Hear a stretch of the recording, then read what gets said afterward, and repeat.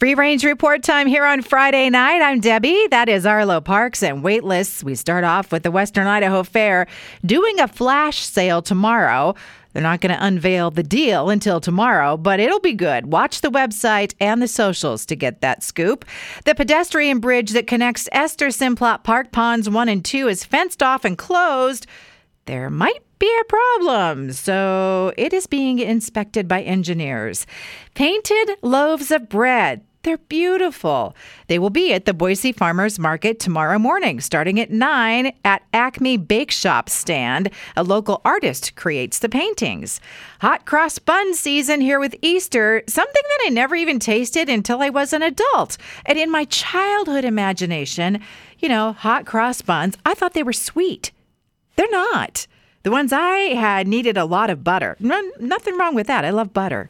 I see that the inside-out bun is a thing for hamburgers. Toast the buns and then flip them so that the toasted edge is on the outside. And I could see even maybe caramelizing a cheese crispy finish on that too. Andrade's here in Boise has put several things back on their menu and added new items. They had really scaled back during COVID. Captain Crunch's 60th birthday brunch is happening at Coachella. Crunch brunch items, drinks at the Galley Bar, swag, and Captain Crunch art. Limited tickets available tomorrow online. The tickets are free. I bet they only last 1 minute. And TikTokers are making ice cream out of cottage cheese.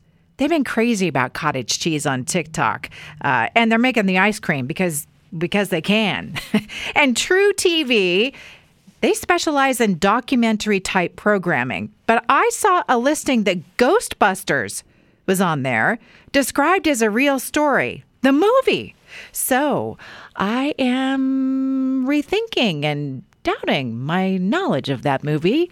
That's a wrap on the Free Range Report tonight. Past editions at riverboise.com and on Apple Podcasts.